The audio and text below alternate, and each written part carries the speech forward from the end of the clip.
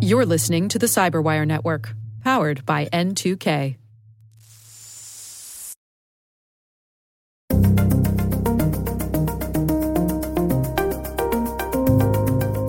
There's a general theme that we see with attackers where they will use things that are big in the news to snare people.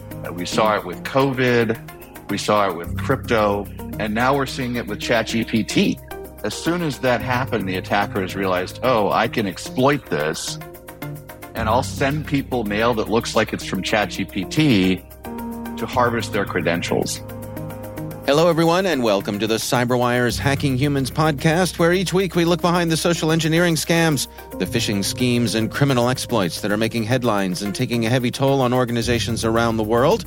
I'm Dave Bittner, and joining me is Joe Kerrigan from the Johns Hopkins University Information Security Institute. Hello, Joe. Hi, Dave. Got some good stories to share this week, and later in the show, my conversation with Dave Baggett. He is CEO and founder at Inky. We're talking about some of the trends that he's tracking in phishing.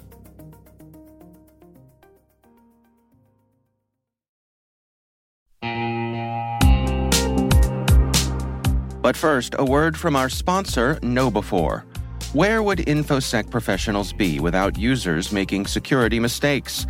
Working less than 60 hours per week, perhaps. Actually having a weekend every so often. We get it. User behavior can be a challenge. But users can also be an InfoSec professional's greatest asset once properly equipped. What do we mean by that? Well, stay with us, and in a few minutes, we'll hear from our sponsors at KnowBe4 on that very question.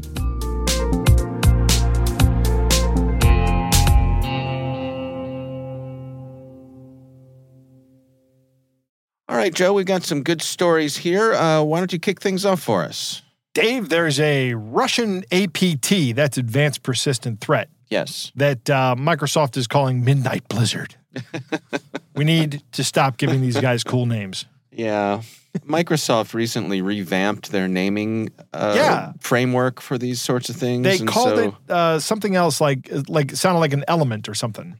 Well, that was the thing. Microsoft used to name things after elements. That was their standard. Are there more threat groups now than there are elements? I think they're running out of elements, yes. But also, this framework has some logic behind it where, like, Midnight refers to one thing and Blizzard refers to the other. And so it's not just two random words associated. No, it's not. There's a method to their madness, but that doesn't make it any less mad. Right. Because I'll bet it's all cool words that when put together sound pretty awesome.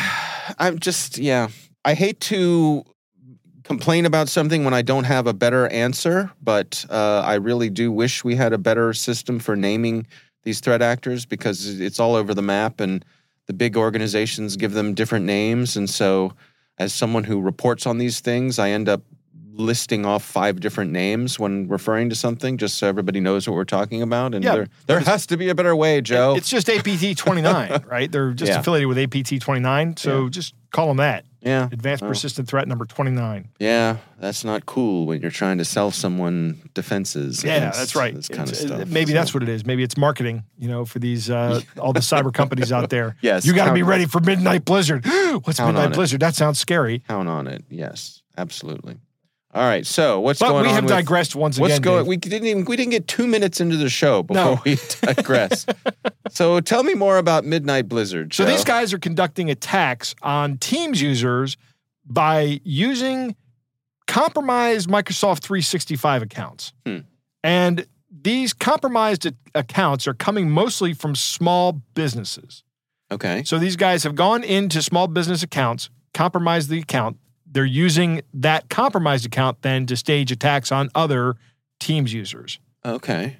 They have targeted fewer than 40 organizations, which to me speaks of a very manual operation, a deliberate operation. Right. And Microsoft notes that these guys are very deliberate. They're state sponsored. Yeah. They're linked with Russia, and they are going after government, non-governmental organizations, NGOs, which are like nonprofits and things like that advise government bodies and things of that nature. Yeah. They're going after IT services, technologies, manufacturing, and media. Okay. So this lines up with an espionage program. Sure. Right?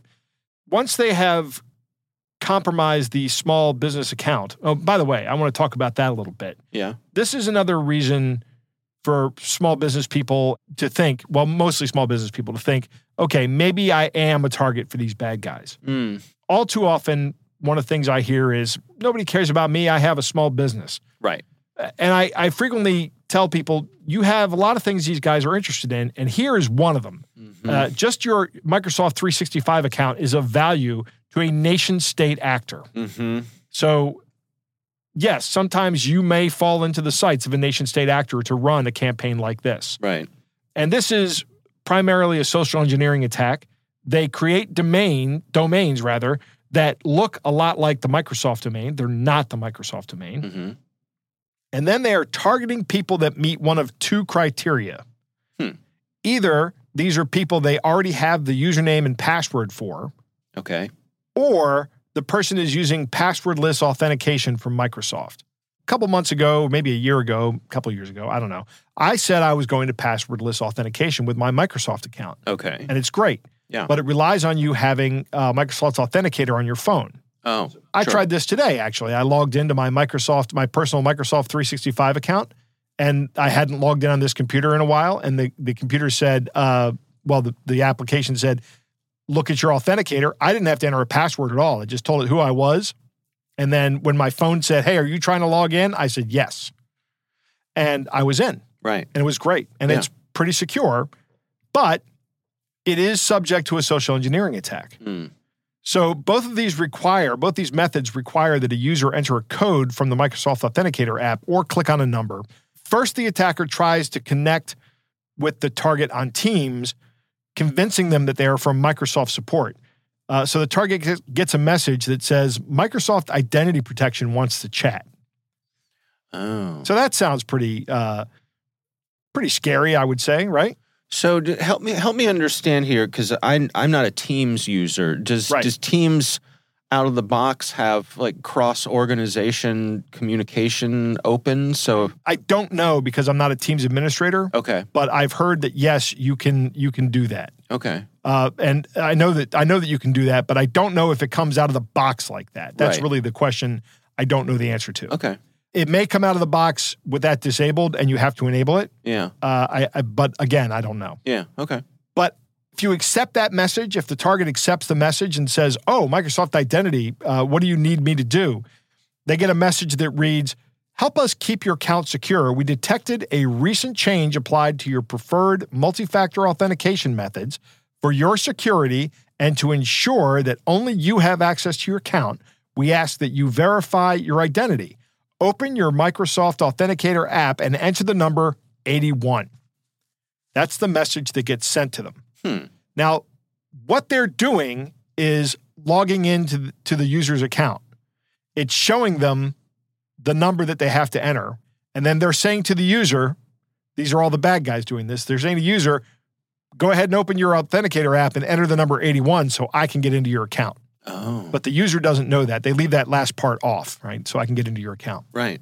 So if the user obliges them and does this stuff, they get access. What they get is an authentication token, and they are in. The bad guys. The bad guys are in. Yeah. Right. So that's it. It's just a social engineering attack using a compromised Teams account. They then change the Teams account to impersonate Microsoft Tech Support or Identity Protection. They send you a message saying that they're from Microsoft Identity Protection. Enter this code into your Authenticator app. You look at your phone, lo and behold, there it is. Right. Right? The prompt to enter a number, you enter the number, and you've just let them into your account. And they've managed to do an end around on your multi-factor authentication. Multi-factor authentication. Wow. So how do you protect yourself from this? Yes. Right? Well, if you're a person, this is just for the individual user out there. Say, good luck. Hey, good news, Joe. I am indeed a person. Right.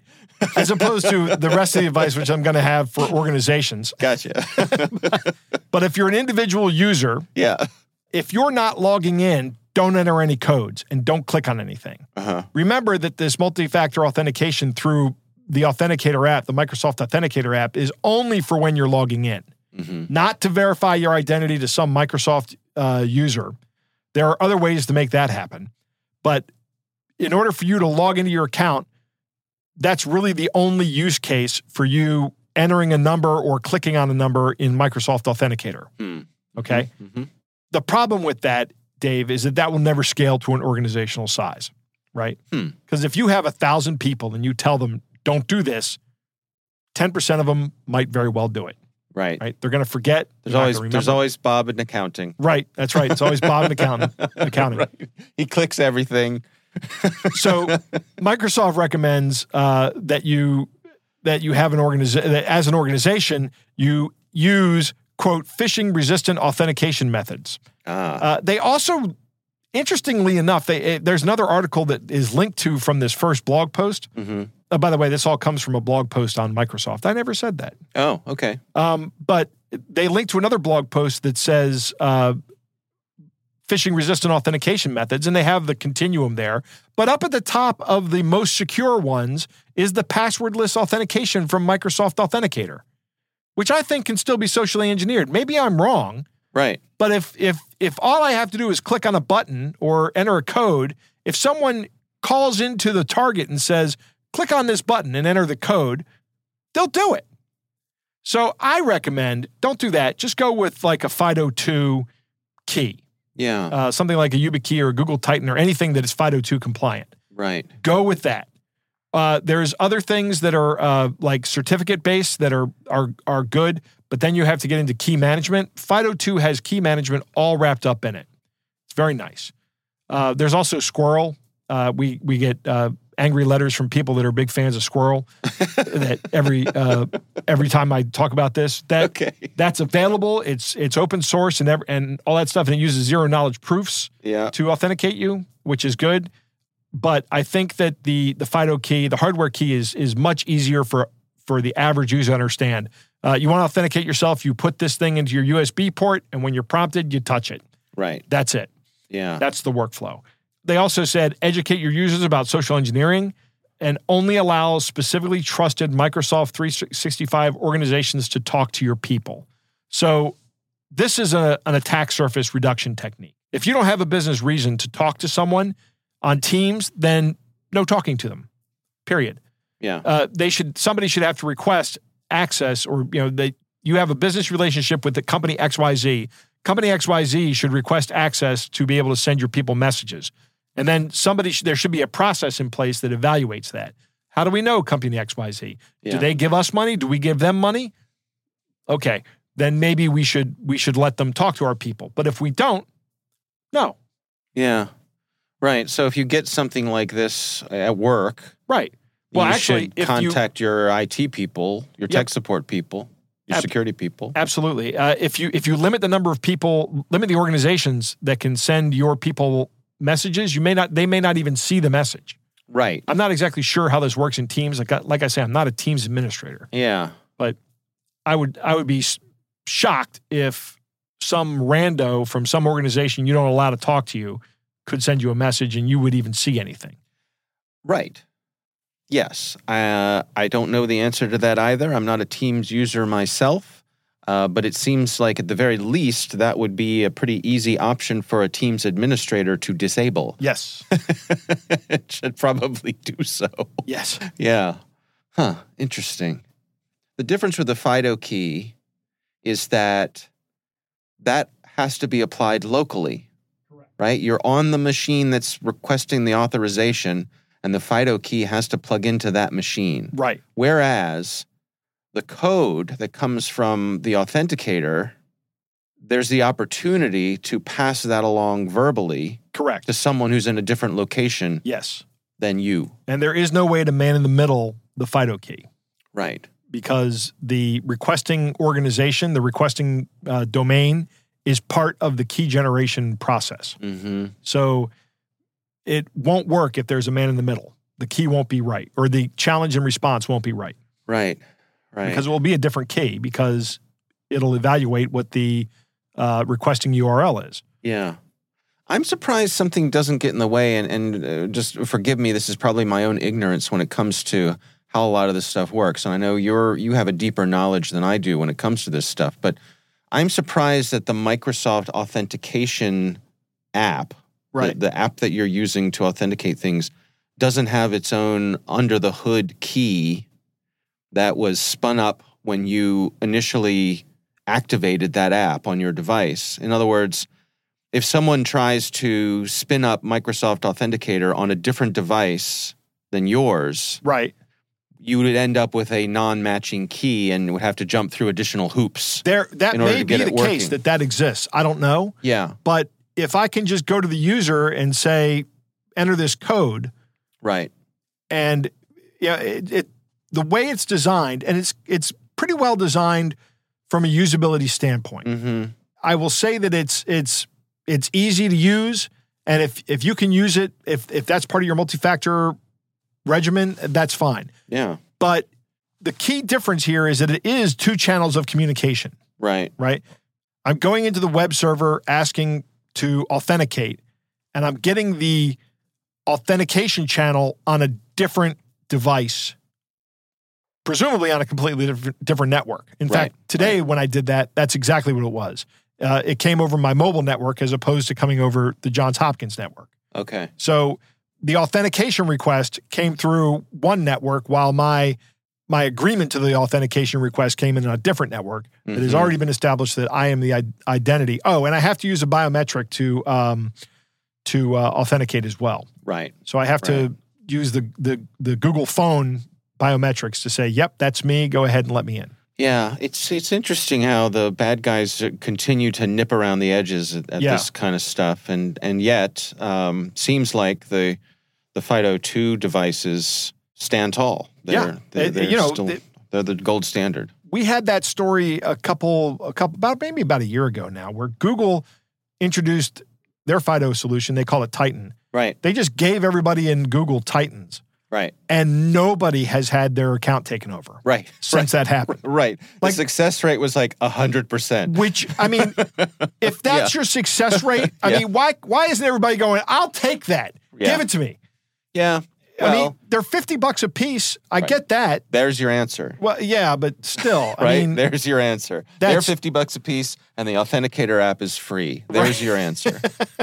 So unfortunately, that's the sad reality. yeah, I think that's not a good business decision. I Yeah, mean, because agree. these things are so effective at stopping account takeover. Yeah. It's just, there's going to have to be a ton of security research into well-established cryptographic primitives that we've been using for years to break this methodology, this FIDO2 system. Yeah. There is no reason to not pay the $50. It is so good. Mm-hmm. Just do it. Just buy the ticket. Do what Twitter did. Twitter bought 2 YubiKeys for every person on the payroll and said, hey, here's a gift for you. By the way, you're going to need to use one of these to authenticate from now on. Yeah. No, it's part of our onboarding process. Yeah. Everybody gets. You guys use Google Titans, right? Standard. I can neither confirm nor deny that. Okay. Yes, I will say we do. We use I Google use a Titans. YubiKey. Yeah. That's my device. Yeah. But Yeah. any FIDO2 compliant device will work. I mean, they work great. Yes. And look, granted, every now and then with any of these things, you find yourself in a situation where you're pounding your head against the desk because you just want to get into the thing that you need to get into.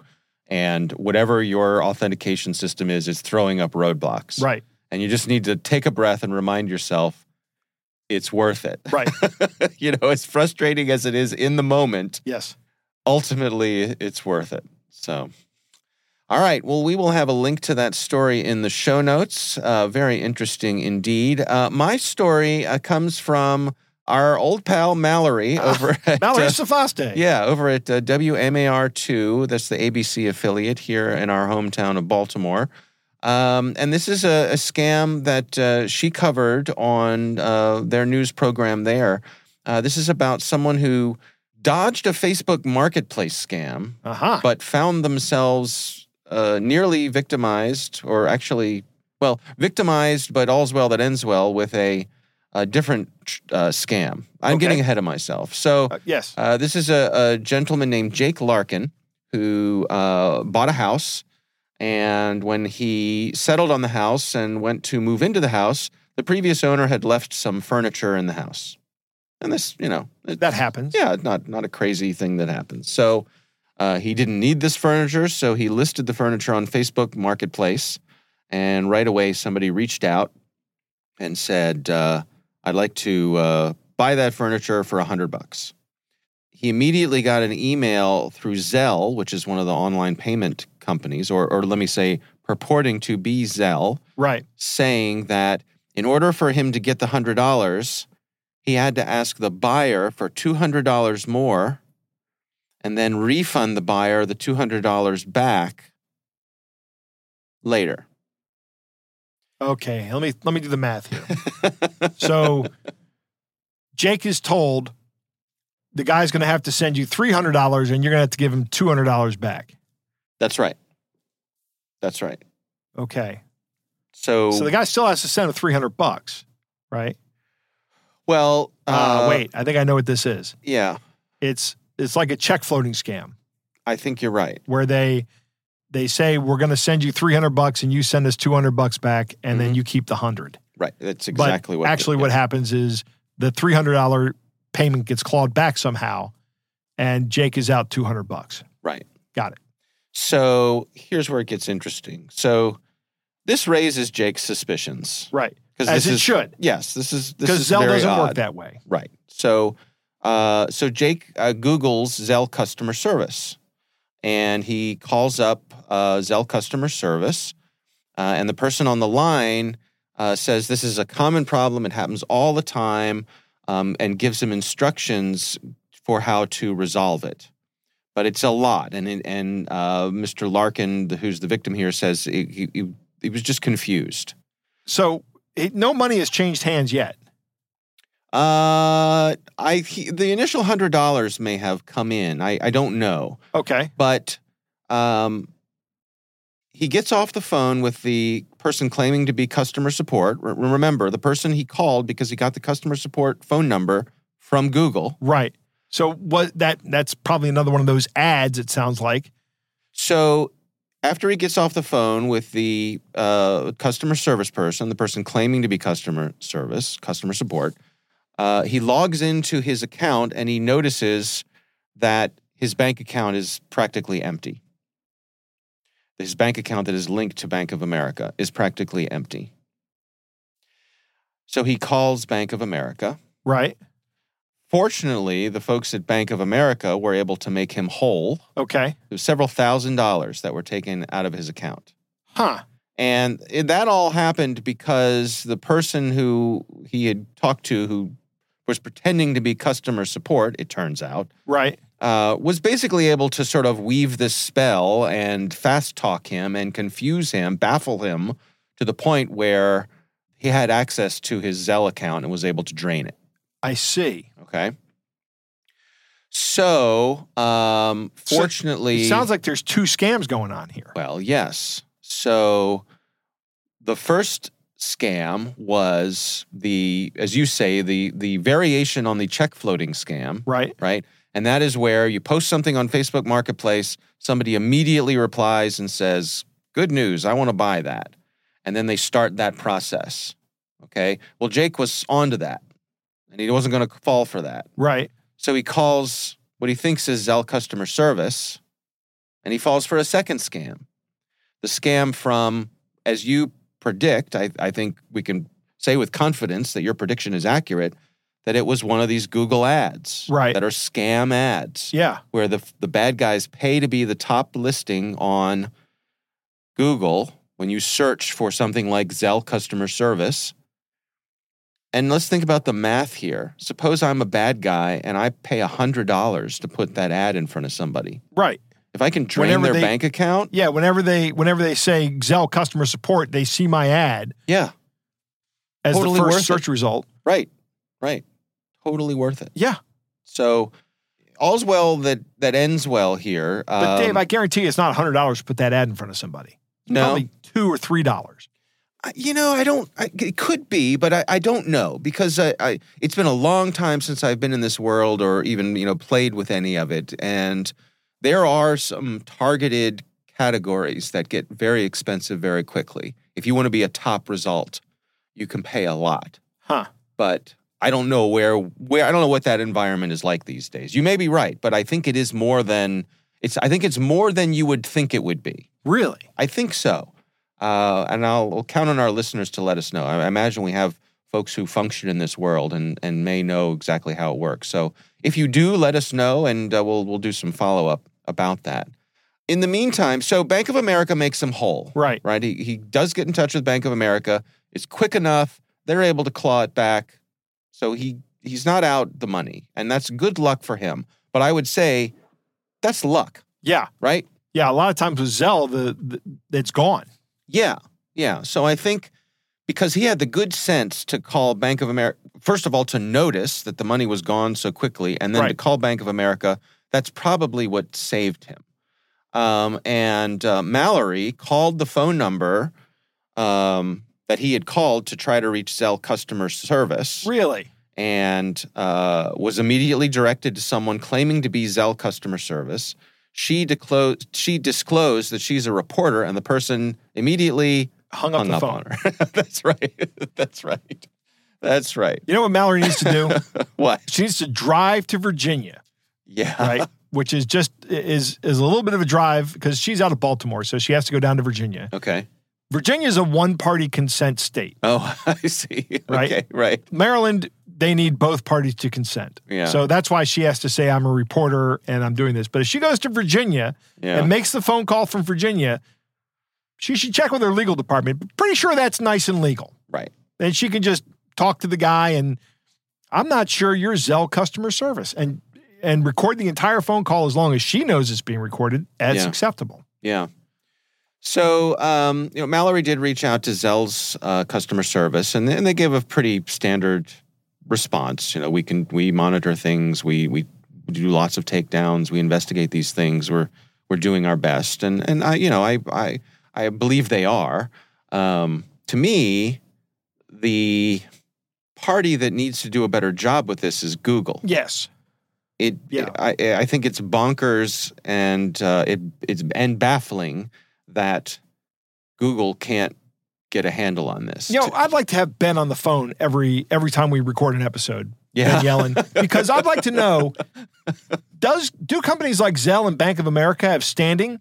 Can they call or can they file a lawsuit against Google and say, "Look, your practice of selling ads to scammers is costing us money. Right, we're going to sue you for it." Yeah. Because our customers are calling the first thing that comes up that you've engineered to be the thing they click on. Mm-hmm. So you get the money and we're out $6,000. Yeah.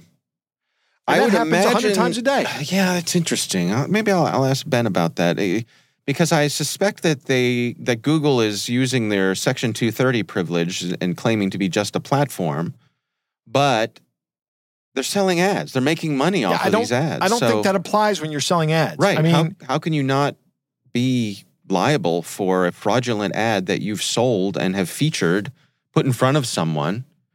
Google has great lawyers, and I'm sure, there are reasons. Right. But I don't understand them. Yeah, I don't get it either. Yeah. Yeah, Google doesn't have a bunch of knucklehead lawyers, right? They like you said, they have great lawyers. Yeah. But so do the banks. Right. Let them hash this out. Because people like Jake here, they're never going to go up against Google's lawyers and win. True. Google, first off, they'll just play the long game and wait them out. Yeah. know? I would also say that perhaps there's a regulatory component here as well. Oh, I think there's a big regulatory component. So there's an opportunity right there. Yeah.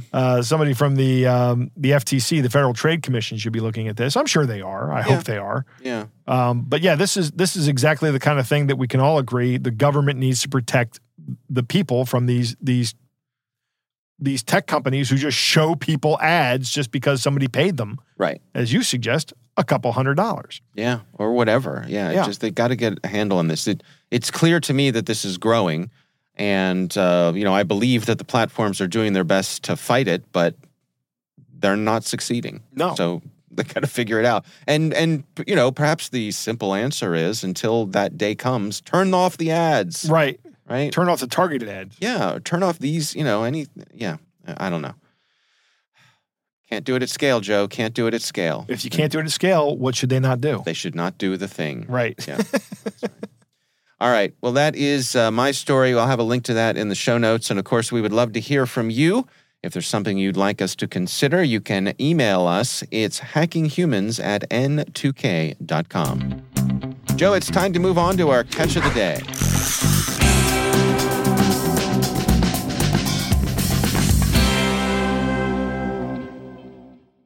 Dave, our catch of the day comes from Mauricio, who writes, "Hi, Dave and Joe. Not sure if you will be able to listen to this voicemail," which we will be able to play it. We are a podcast. We do audio stuff. "I found this scam hilarious about a potential W-2 refund. Being the son of an accountant, there is no such thing as a W-2 refund. Those two words don't go together. Okay. Also, being the father of an accountant, I'm sure my son would be pulling his hair out. Not sure who would fall for this, but I hope not too many people out there. Here's the thing, though. Yeah. I say W-2, everybody out there thinks IRS and taxes. Right. And everybody with a job who that's their only source of income, they start thinking about, well, what do I need to file what do I do with my W-2 while I file my taxes? Yeah. Maybe 1040 refund would be more effective, but W-2 is the form everybody's more familiar with. Okay. I would say. Yeah. All right. Well, here's the voicemail. Hi, this is Ken Davis doing a follow-up regarding your refund. Today is Thursday, the 20th. Could you give us a call at the refund department? Phone number is 855-376-9188. Again, phone number 855-376-9188. Still see here that your business should be entitled to retroactively claim the W-2 employees.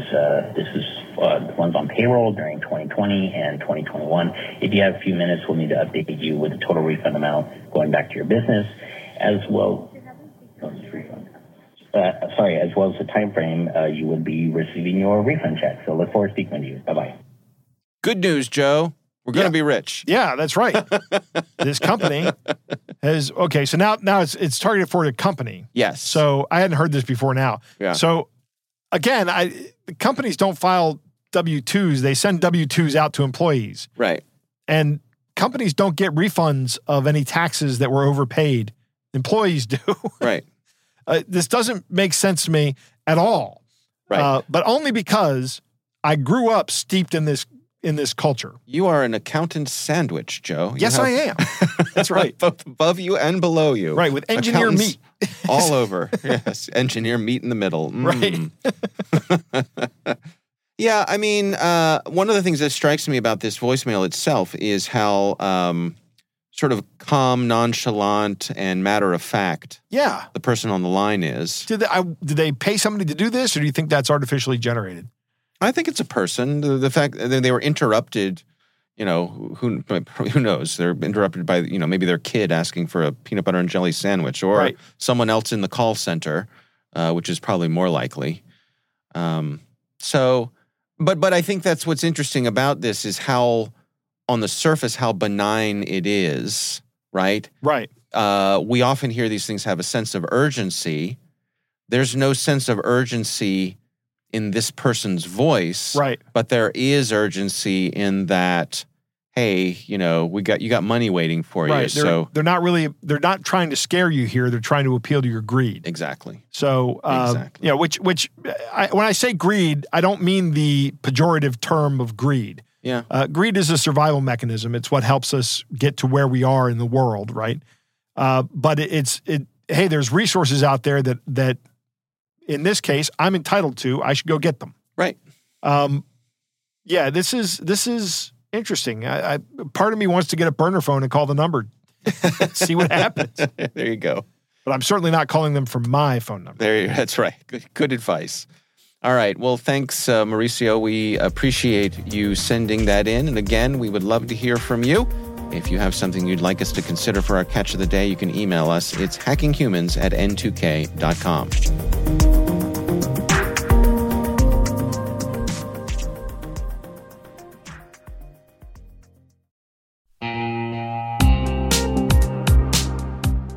We were talking about making users into an asset for security professionals. Simply put, users want to do the right thing. They're often just lacking the knowledge to do so. That's one of the reasons KnowBe4 has released Security Coach, a real-time security coaching tool that takes alerts from your existing security stack and sends immediate coaching to users who've taken risky actions.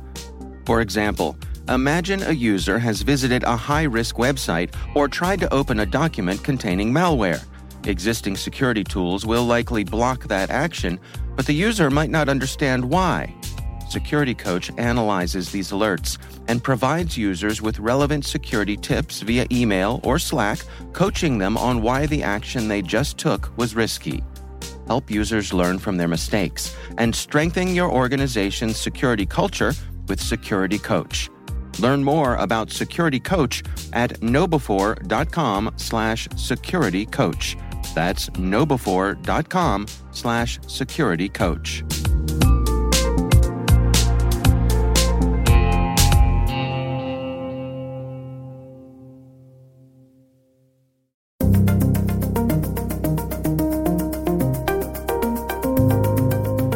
Joe, I recently had the pleasure of speaking with Dave Baggett. He is CEO and founder at Inky, and we're talking about some of the trends that he and his colleagues are tracking when it comes to phishing. Here's my conversation with Dave Baggett. One of the things that we do, I think that may be a little different from a lot of the email protection companies, is we really try to study the attacker's tactics and not only understand them, but create countermeasures against them that generalize to new examples. So rather than just identifying some narrow tactic and putting in a fix for that, we try to take a step back and understand, well, what is the general concept behind what they're doing? And can we make a system that will recognize that tactic and not just handle that one specific example, but future examples, which we might imagine. So we'll talk about a few of those today. An example is just in general brand impersonation, right? We know that a lot of phishers will impersonate brands like Microsoft and others. And so we've developed techniques to use computer vision to kind of recognize signs of brand like the humans do.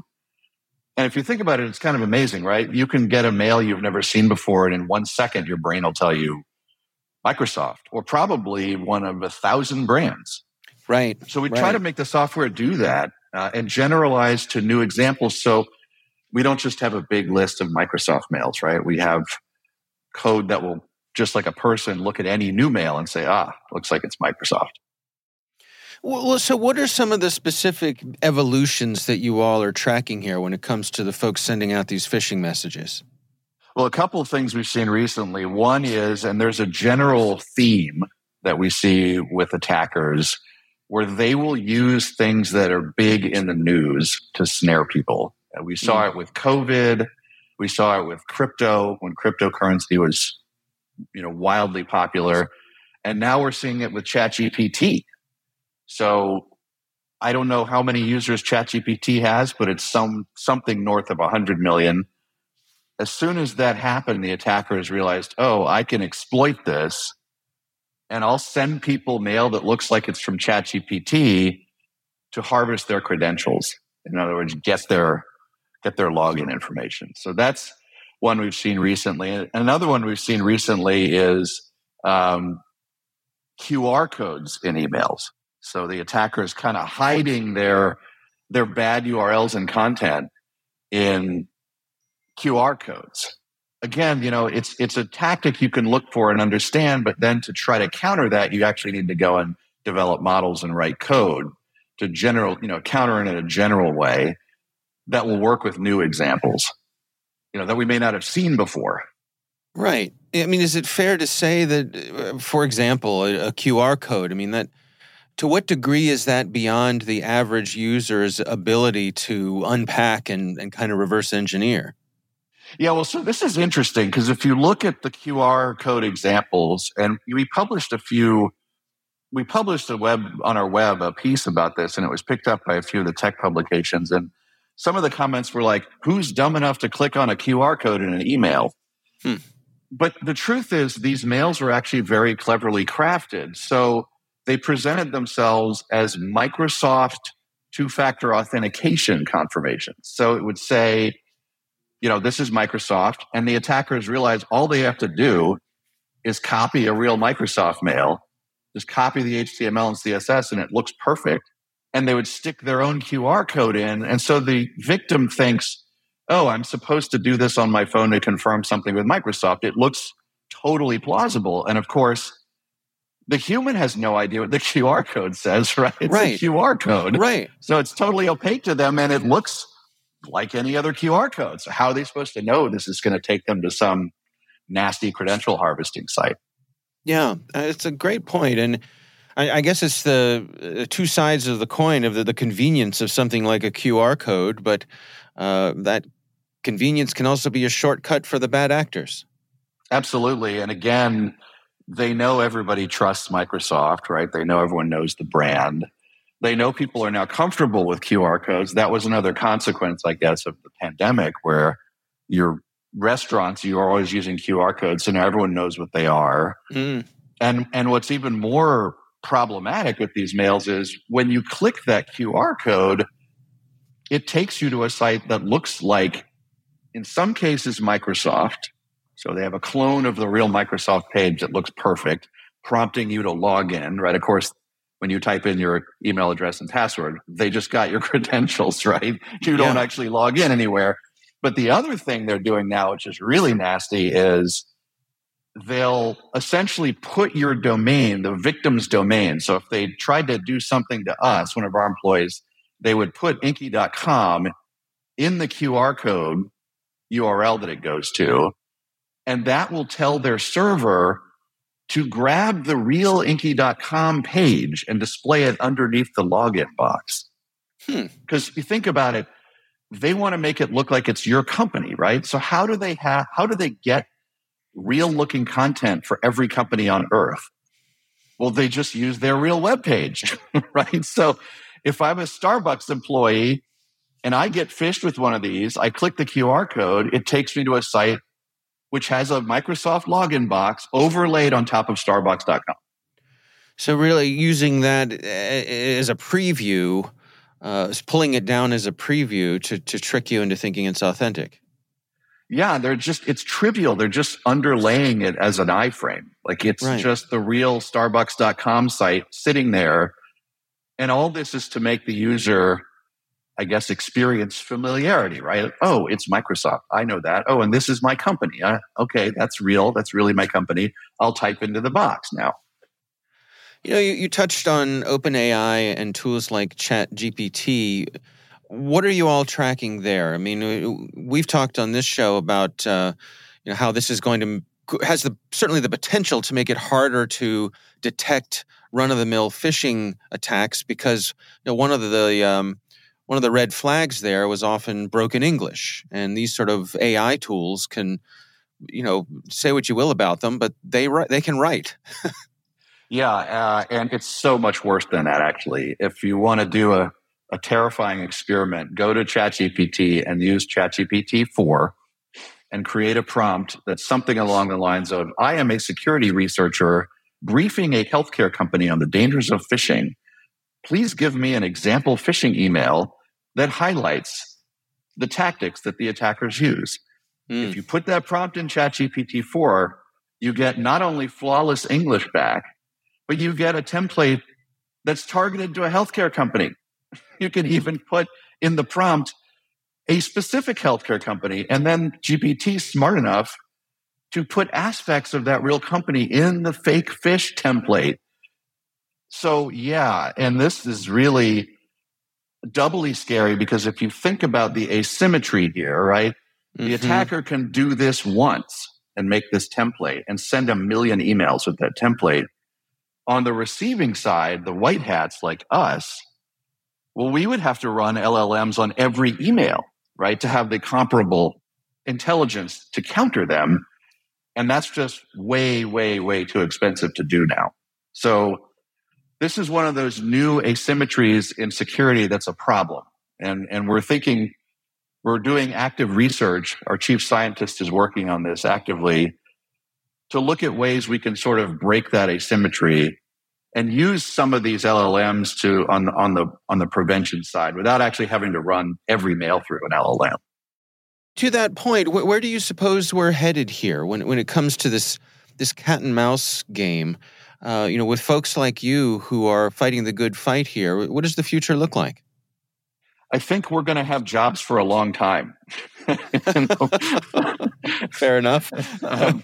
I don't think it's going to get any better for companies trying to protect themselves. It's going to get worse. And as you point out, it will be much easier for attackers to create extremely convincing phishing. Now, on the other side of that, there are things that help us, that when attackers start using clever new tactics, it's true that might get through incumbent systems and might more easily fool end users. But often those things have a trace or a tell. An example would be, we saw attackers probably 2 years ago, maybe 3 years ago, using a new tactic of embedding a fake attachment icon in the upper left of their email, which made it look like, if you looked at the mail in Outlook, it looked like the Outlook attachment icon, but it was really an image embedded in the mail. And that would induce people to click on what they thought was the attachment icon, which was, they thought, part of the Outlook Chrome, right? Part of its UI. And they're actually clicking on an image in the email. So that's super clever, very easily deceives end users.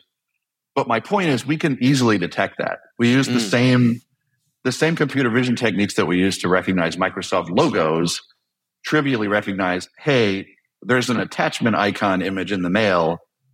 This is probably phish, right? So for a lot of these techniques that they're using, they're clever, but also make it very obvious that they're fishy to us once we can develop a model to recognize the use of that tactic. I'm curious for your insights. I think, like a lot of folks out there, one of my responsibilities in life is trying to help protect my parents from these sorts of things. And, my father in particular, he is elderly. He finds these things challenging. And the reality is, that's only going in one direction, right? He's not going to be getting any better at this. I don't have a corporate IT department to help protect him with his Gmail or his, Microsoft Office mail or whatever. Do you have any advice, any words of wisdom for those of us who are out there, trying to look out for our families? I do, yeah. And one of our frustrations is just given the way the big mail providers work, we can't inject ourselves into the consumer mail flow like we can the corporate mail flow. So if you have an Office 365 account or you have a Google Workspace account for your company, you can add Inky, right? We can insert ourselves in the mail flow there and scan all the mail.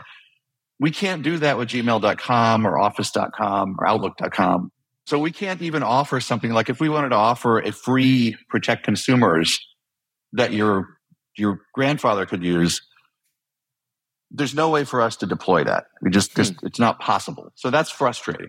Yeah. But the advice that I give is basically for someone like that, and it's good advice for everyone, just don't click on links in mails ever. So for example, if he gets a mail that appears to be from United Airlines, he shouldn't click anything in that mail. He should just type united.com into his browser. In other words, just go outside of email, go straight to the site, and then because you're going to get a TLS session with a legitimate website, it's really United Airlines, right? And so rather than rely on the links in the mail that appear to be from a brand, recognize, well, anybody can make any mail look like any brand, just the way mail works. Mm-hmm. Go directly to the source. And similarly, if someone asks you to do something in email, confirm it in some sort of outside channel, Teams or Slack, or call them. Have a second kind of communication channel to verify the identity. Because the number one thing that's bad about email is it's very easy to spoof both people and brands. It's just a legacy of the way mail works.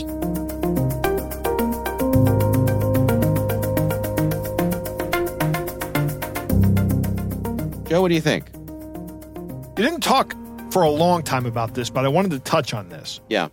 Brand recognition is a huge psychological component in marketing. Right. And Dave notes that we recognize brands in less than a second. Yes. Which is amazing to me. Mm-hmm. If you think about the Pepsi logo, they used to put the word Pepsi in the old logo. Now it's kind of off to the side. Mm-hmm. But if you just see that circle, the one that kind of looks like a little bird now, Right. with the blue and the red and the white, Yep. you still think Pepsi Right. really quickly. And companies have paid a lot of money so that we can be programmed deep down to make that association with the picture, the company in the picture or the product in the picture. Mm-hmm. And what's happening here is that bad guys are exploiting that.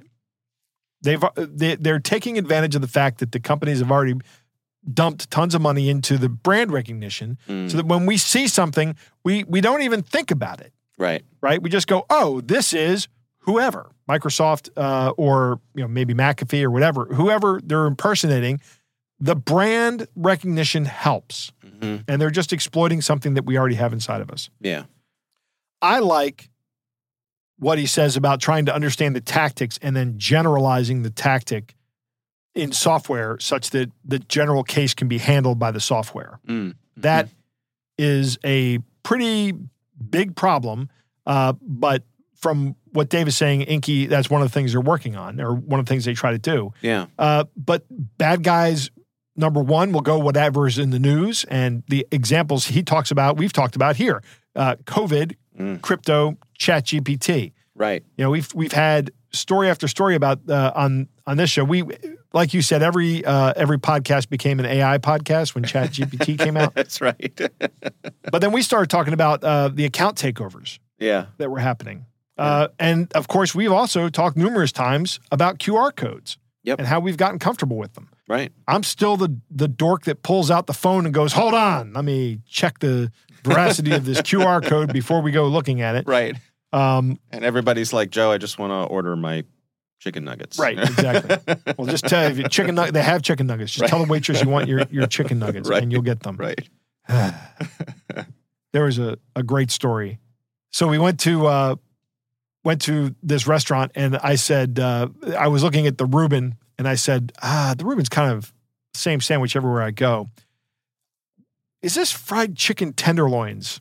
That's how they described it on the menu. I'll try that. Then Will goes, you want any dipping sauce? I'm like, no, just, and as the waitress walks away, my kids go, you just ordered chicken tenders. And I was like, what? No. That's not what I wanted. It's not what's described in the menu. Fried chicken tenderloin sounds like, ooh, Gordon Ramsay's back there cooking me up something. Right. No, it's not just, it was just chicken tenders out of a box. Deconstructed. Yeah. Yeah. Sure. So disappointing. How were they? Like every chicken tender, they were fine. Okay. They were, right. It's why kids get them everywhere they go because they're always the same. Yeah. Right? I did wish that I had ordered some dipping sauce. Okay. Back to our story. With these attacks, you can't do them one by one. You have to generalize them up to the big picture. Mm-hmm. That's what you have to do because you think about these guys out there, they can send hundreds of spam emails or phishing emails a minute. And you got to fight them all. Your software has to be able to generate, your security product has to be able to generalize them. And your people have to be able to recognize when they're being targeted by a phishing campaign or a spear phishing campaign. Right. They can impersonate an email just by copying it. We've seen this 100 times in catches of the day with McAfee, particularly with the McAfee products. They can impersonate a website by just copying it. Or, as Dave talks about here, this is a great idea. I don't know why this never occurred to me as a bad guy thing to do in my adversarial thinking. Just put the actual website underneath of what they're looking at in an iframe. And then make sure that your box, your login box looks like the actual Microsoft login page, or the little the Microsoft 365 login prompt, because Dave, when I log in through my Hopkins stuff, we use Office 360 or Microsoft 365. It kind of looks like the background. That's exactly what it looks like. Right. So this is a very effective technique. Even though you're not looking at the right page, it'll look for all the world that you are looking at the right page because the right page is included in what you see. Right. You can prevent having to update it. As a bad guy, this is a great idea. I don't know what website hosts can do to stop that from happening. I don't know if there's anything they can do. Yeah. It's just something you got to be aware of. It's interesting that there are tells in these things. And the one tell that Dave was talking about was the image that looks like the attachment image, right? So if you can have visual, machine vision on that and say, hey, that's just a PNG that looks like it's supposed to be an attachment. That's spam, right? Or that's a phishing attack. That's great. Companies like Inky can use those kind of things. So there are tells that it can be used. All these things have fraudulent pieces that should stick out like sore thumbs, but don't. To the user, they're very subtle, but I think to machines, they should be able to be recognized. Yeah. All right. Well, our thanks to Dave Baggett from Inky for joining us. We do appreciate him taking the time for us.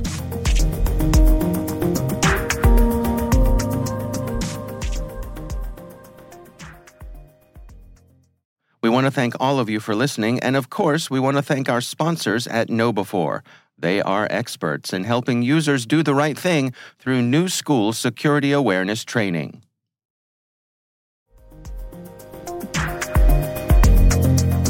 That is our show. We want to thank all of you for listening. Our thanks to the Johns Hopkins University Information Security Institute for their participation. You can learn more at isi.jhu.edu. N2K Strategic Workforce Intelligence optimizes the value of your biggest investment, your people. We make you smarter about your team while making your team smarter. Learn more at n2k.com. Our senior producer is Jennifer Eiben. The show is edited by Elliot Peltzman. Our executive editor is Peter Kilpie. I'm Dave Bittner. And I'm Joe Kerrigan. Thanks for listening.